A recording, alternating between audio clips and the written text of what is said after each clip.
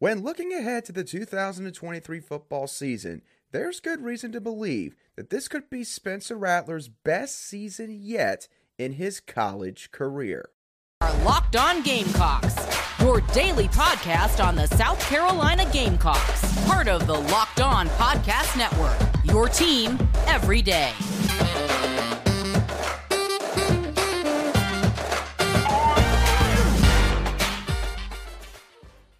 Hello, Gamecock Nation, and welcome back to the Locked On Gamecocks podcast, your show for the latest headlines and potential storylines on South Carolina Gamecock athletics. I'm Andrew Lyon, the host of this podcast, and also the lead staff writer for Gamecocks Digest over on SI.com. Thank you for making Locked On Gamecocks your first listen here today. We are free and available on YouTube and also wherever you get your audio podcasts daily. And before we get into this Wednesday edition of Locked On Gamecocks, I want to let y'all know that today's show is brought to you by FanDuel Sportsbook, the official sportsbook of the Locked On Podcast Network. Make every moment more. Visit FanDuel.com/LockedOn today to get started. Spring practice is just a couple of weeks away here for the South Carolina Gamecocks. And while the official start date has yet to be announced, I think that it's time for us to go ahead and take a look at the roster to sort of see what the headlines are for these different position groups heading into spring practice. And so for today's show, we're going to start out with the most important position on the team in the quarterback spot. The main takeaway with this position as we near spring practice for South Carolina is that Spencer Rattler could have his best college season yet in 2023. And there's a couple different reasons why this could be the case. Let's start off with the biggest reason and subsequently the biggest change that took place during this offseason, which is Dow Loggins, the Dow Loggins effect that could unfold for Spencer Rattler and subsequently this entire offense. Dow Loggins was hired by Shane Beamer back in December as somebody that obviously has plenty of years of experience in the NFL. So he has experience running an offense that has pro-style-ish concepts. But Shane Beamer mainly brought Dow Loggins to South Carolina to try and stabilize this offense, to help this offense become more consistent so that you see more performances like this offense had against Tennessee and against Clemson in the latter portion of the 2022 season. Meaning a couple different things. Not having an abhorrent amount of different personnel groupings, which could allow Spencer Rattler to build a much stronger rapport with the guys on this roster behind Juice Wells, so that he's basically not having to deal with a whole new set of receivers and tight end targets almost every other play. Also, Dow Loggins is going to be expected to simplify the communication aspect of this offense, which means not having around 5, 6, or more checks at the line of scrimmage to run through before the ball is even snapped, but instead having more signals, having more one-word play calls, which in turn is going to let this offense be run through Spencer Rattler's strengths, which one of them is selectively running tempo when a drive allows for it, something that Spencer Rattler is able to utilize quite well, and it helps him to get into more of a rhythm as one particular drive or an entire game progresses. And the other thing is, Dow Loggins said at his introductory press conference back in December that his offensive playbook, sort of how he schemes up this offense in its entirety, is going to be centered first and foremost around the starting quarterback for the team. It is going to start with what Spencer Rattler does well. And when looking back at Marcus Satterfield and his time here in Columbia back in 2022, I do believe genuinely that Marcus Satterfield tried to do this to a certain extent. But I also believe, and I think that this was one of his bigger downfalls, that Marcus Satterfield tried to get everything to mesh perfectly on every single play, which most coaches would love to have the kind of perfect play call on every single snap, but that's just something that is not realistic, especially when you're trying to run a pro-style offense at the college level. Dow Loggins in terms of what he's going to do with Spencer Rattler, he truly gives off the vibes of being a former quarterback at the college level. Somebody that has really utilized the 2 years that he had at Arkansas prior to arriving in Columbia in a very positive way.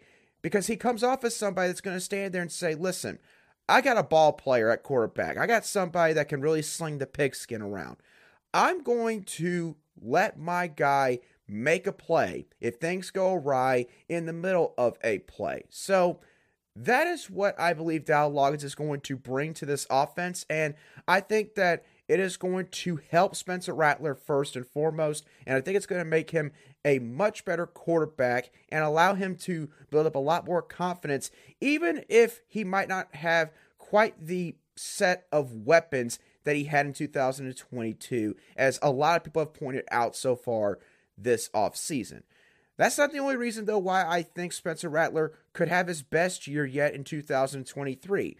Another reason why would be pretty self-explanatory. The experiences that he had this past year. This will be his second go-around in a pro-style offense, and let's be honest, when you're going through something a second time around, it's usually going to be a lot easier for you to sort of digest and internalize and deal with compared to the first time. Last year, a pro-style offense forced Spencer Rattler to get better in a couple different areas of his game. He was forced to get better at navigating the pocket, which was something that Spencer Rattler needed to improve. And by the end of the season, I think that you saw Spencer Rattler doing a much better job of stepping up in the pocket, stepping up in the face of pressure, instead of doing what he used to do at Oklahoma, which was always try to run out horizontally, escaping the pocket, and trying to make a crazy throw down the field. I think he also really had to do a better job of going through multiple reads, both before and after the snap. When he used to play that air raid offense for Lincoln Riley at Oklahoma, I'm not going to make it out like it was the easiest offense in the world, but let's be honest. An air raid offense compared to a pro-style offense, there's not exactly a whole lot of checks that you got to go through. That is something that was probably a big learning curve for Spencer Rattler to start off last year. Again, now he has more experience with this part of the offense. And he also will not have the learning curve of going up against SEC athletes and also the defensive coaching staffs that South Carolina has to face year in and year out. He's got a better understanding now of what exactly he's going up against every single week in the SEC. And then the last reason why I think Spencer Rattler could have his best year yet in 2023 is the diverse group of weapons that he's still going to have at his disposal this year.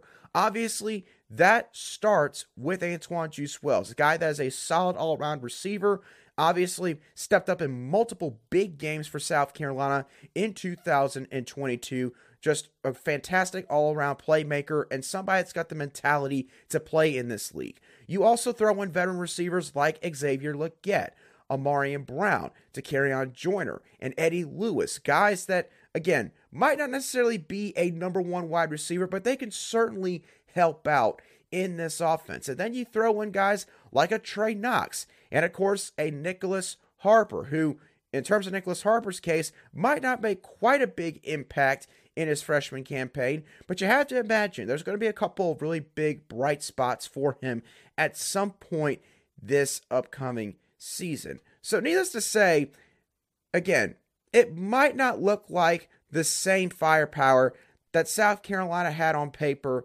this past year, but there's still some guys on this team that can certainly help out Spencer Rattler. And when you combine that with everything else I've already mentioned up to this point, there's good reason to believe that 2023 could be Spencer Rattler's best season yet here in his college career, and thus subsequently really making the case for why he should be still a high-level draft pick in the NFL the following spring afterwards. Now, while Spencer Rattler could be primed to have his best year yet in his college career this upcoming fall, there is still a big question mark with the quarterback position heading into spring practice. What is that question mark? We're going to dive into that in more detail in just a couple moments right here on Locked On Gamecocks. Today's show is brought to you by FanDuel. The midway point of the NBA season is here, And now's the perfect time to download FanDuel, America's #1 sportsbook, because new customers get a no-sweat first bet up to $1,000. That's bonus bets back if your first bet doesn't win. Just download the FanDuel Sportsbook app. It's safe, secure, and super easy to use. Then you can bet on everything from the money line to point scores to three-pointers drained in a game. Plus, FanDuel even lets you combine your bets for a chance at a bigger payout with a same-game parlay. So don't miss out on your chance to get your no-sweat first bet up to $1,000 in bonus bets when you go to FanDuel.com/LockedOn. That's FanDuel.com/LockedOn to learn more. Make every moment more with FanDuel, an official sports betting partner of the NBA.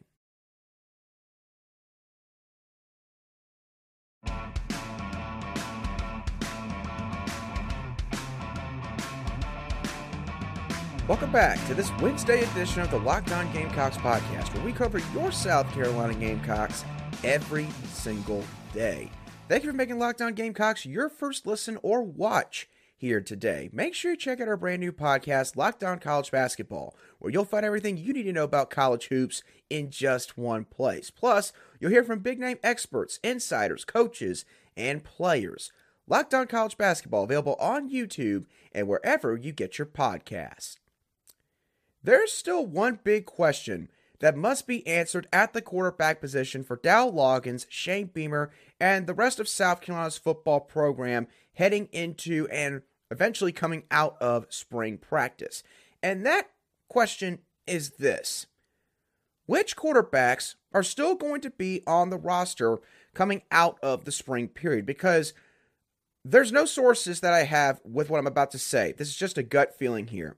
I feel like that a quarterback is going to be leaving and entering the transfer portal after spring practice. Because here's the thing, y'all, the quarterback room is starting to get a little bit overcrowded. Spencer Rattler is obviously the incumbent starter heading into 2023, and unless there's some really horrific injury, which obviously, hopefully, does not happen, Spencer Rattler is going to be behind center once again in 2023. But behind Spencer Rattler sits 5 scholarship quarterbacks now at this current moment. And the thing is, there's another one that's going to be on his way this next winter in Dante Reno when Spencer Rattler eventually ends up walking out the door. So when looking at these quarterbacks that are on the roster, which quarterbacks could end up being maybe the ones that really need to take a step forward this upcoming spring?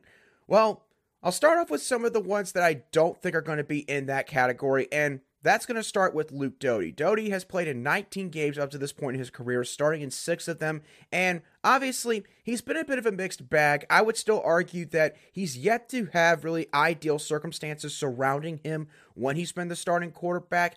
He's the most experienced backup by far out of this entire group, and I believe that he's going to be the heir apparent to Spencer Rattler for at least 2024 after Rattler walks out the door, and that's going to be due to the loyalty that he has shown to the program up to this point. So I certainly don't think that Luke Doty is going to be the guy that could walk out the door after spring practice. Tanner Bailey is another guy that, has not played a whole lot, but he's got a lot of promise in terms of what he brings to the football field. He can alter his passes based on what's needed during a play, and he can also make throws off platform. He did this to a great extent during his senior season at Gordo High School in Alabama back in 2021. And the other thing is, Beamer has called him multiple times one of the hardest workers on the entire football team. A guy that basically has a first one in, last one out type of mentality, both in the film room and in the weight room as well. So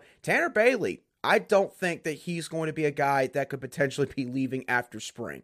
Lenore Sellers, he's the rookie out of the group. He quite literally just got to campus around a month and a half or so ago, and he offers a ton of potential at the college level. We talked about this before. I think Lenore Sellers has the potential to be the best quarterback in school history. I think that he's got the perfect blend of size, arm strength, athleticism, can adjust passes kind of like Tanner Bailey, and he's also got a quick release to boot with all of that. So there's no shot that Lenore Sellers is going to be moving on after spring practice. which leaves us with two more quarterbacks. And in my opinion, probably the two guys where if you're either of these guys, you probably want to have the best spring practice possible this upcoming March and April. And that's Braden Davis and Colton Gather. So let's start off with Braden Davis. Davis redshirted last season as well, and besides a couple of solid throws in the spring game this past April, he didn't really play at all with this team this past year. But again, he does have some quality traits to his game. He's got size, being listed at 6'5". He's got leadership skills that he possesses and brings to the football field. He's got solid scrambling ability, and he's also somebody that can throw the football on the run quite well. So he's going to be a guy that I'm going to be watching quite closely throughout spring practice, because it's not really through any fault of Braden Davis's, but again, with how crowded this room is getting, the addition of LaNorris Sellers, who probably, at least in the minds of the fan base, is already going to be slotted ahead of Braden Davis on the depth chart, Davis is probably a guy that is going to have to take a step forward this spring. And that leads us with our last quarterback in Colton Gather, who has thrown one pass in his 3 seasons in Columbia up to this point, and also played in the spring game this past April, a lot more so than Braden Davis. And Colton threw 2 picks this past spring. And quite honestly, there were times where it just didn't really seem like that Colton was reading the entire football field when he was throwing the football from the pocket. And the thing is, he's about to go into potentially his 4th season here at South Carolina, and it just kind of seems like that South Carolina keeps on adding another solid quarterback with every single recruiting cycle, and it's adding a lot more competition for Colton. So, kind of like Braden Davis, I think that Colton is a guy that if you want to be able to stick around in Columbia after this spring period, you've got to take a step forward. You've got to really show the coaches some good stuff on the practice field and eventually in the spring game, where he's probably going to get a lot more snaps once again. So out of all these quarterbacks, I would say the two that probably really need to treat this spring practice period with a lot more seriousness are probably Braden Davis and Colton Gather. Obviously, I'm not going to make any sort of prediction as to who I think would win that kind of battle there, but again, there's probably going to be one guy that is leaving this quarterback room and South Carolina's football team after spring practice, and it's going to be interesting to see how everything plays out, especially with a new offensive coordinator and quarterback coach now in town in Dowell Loggins. All right, now while spring practice is still a couple of weeks away for South Carolina's football team, there are still some other major sports teams that are in season right now. And one of those teams is South Carolina's men's basketball team, who played their final road game in the regular season on Tuesday night against the Mississippi State Bulldogs. A game in which South Carolina collapsed, to put it bluntly, at the end of the day. They ended up losing this game by a final score of 74-68, but as I'll get into in just a couple minutes, South Carolina had a good chance to win this game. They were well positioned late in this game to potentially find their 4th conference win in year 1 under Lamont Paris, but they don't know how to play winning basketball yet when it's really important to do so. So, again, we'll get to that in a couple of moments, but let's start off with a couple other takeaways from this game. GG Jackson, he really showed up on the offensive end on Tuesday night. I know that in terms of consistency, GG Jackson has been quite up and down. He's been quite the roller coaster in terms of his consistency and at times his ability to sort of compartmentalize what all is happening for him this season. But on Tuesday night, GG Jackson did a lot more good than bad for South Carolina. He scored 22 points for the Gamecocks, shooting 5 of 12 from the field, and also making all 11 of his free throw attempts at the charity stripe, and adding 8 rebounds to boot. And I want to stick with the 11 free throws made real quick, because that means that GG Jackson actually was aggressive on the offensive end on Tuesday night. GG Jackson was willing to drive to the basket. I think that out of his 12 shots, only 4 of them were 3-pointers, which for GG Jackson is a lot better ratio than what he has shown multiple times throughout the course of this season. This is something that obviously Lamont Paris has been harping on for the majority of the year, where he's wanting these guys to be willing to be aggressive and show these opposing SEC defenses some different looks so that they have to respect their overall offensive game from the inside out and not just from 15 plus feet away on a bunch of jump shots. G.G. Jackson was willing to drive into the paint in the land of the proverbial giant, so to speak, against Mississippi State multiple times, and he converted multiple tough layups, and he also got a couple of really tough, hard-earned fouls drawn against Mississippi State, and it really helped out South Carolina on that end of the floor, especially when it came to sort of stymieing any momentum that Mississippi State was building at any point in the first 32 minutes of this contest. Now, looking at the defensive end for South Carolina, the Gamecocks have got to do a better job as a collective team of not falling behind on defense. And what I mean by that is not necessarily in transition or on the fast break, but when South Carolina actually is in their set defense, everybody's got their matchup.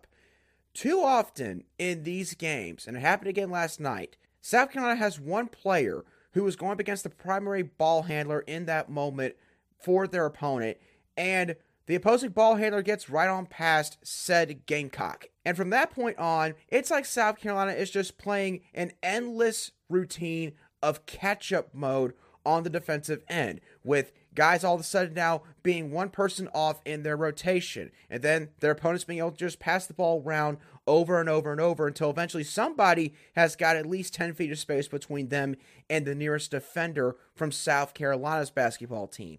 And even when going up against teams like Mississippi State, who are not really known for their offensive prowess, that's something that hurts South Carolina more often than not. And this is something that has negatively impacted South Carolina in almost every single conference game up to this point in the season. Is what makes basketball as a sport so much more difficult in certain facets, because in terms of your team's defensive play, everybody's got to be playing as one unit. You can't be having everybody playing basically one-on-one basketball on that end of the floor, because if you play that way, then especially in the college ranks more often than not, you're going to end up falling behind, and you're going to end up not being able to really get a solid rotation going in terms of staying in front of your man, and it's going to allow a bunch of good shot opportunities for your opponent throughout the entire course of a basketball game.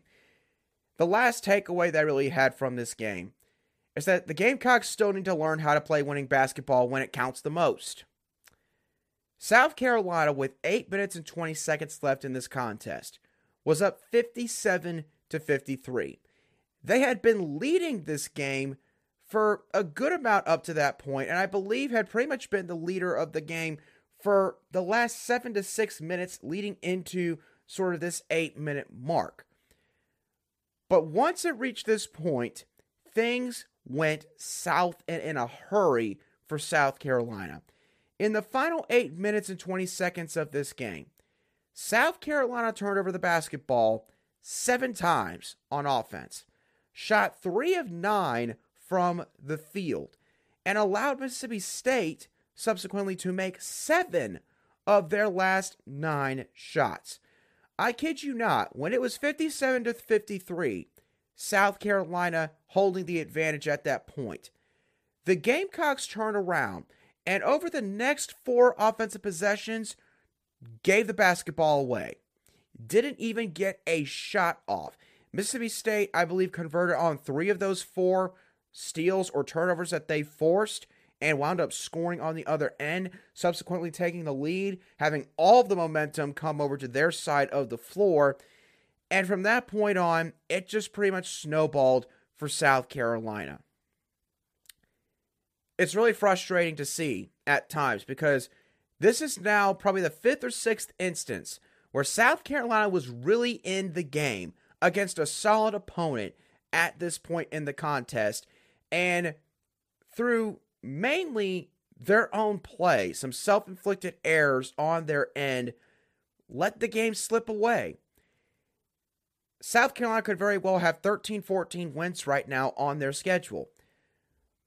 But this kind of stuff happening this late in a game is the reason why they are sitting at 10 wins, because They're still learning how to play good, consistent basketball for 40 minutes. Not 30 minutes, not 20 minutes, 40 minutes. They've yet to reach that point. And for fans, I know that it's tough to watch at times. But you can tell when watching this team overall that this program has got a lot of potential under Lamont Paris. If Lamont Paris is given time to get his guys in there, this is a team that could be a tournament team every other year in Columbia.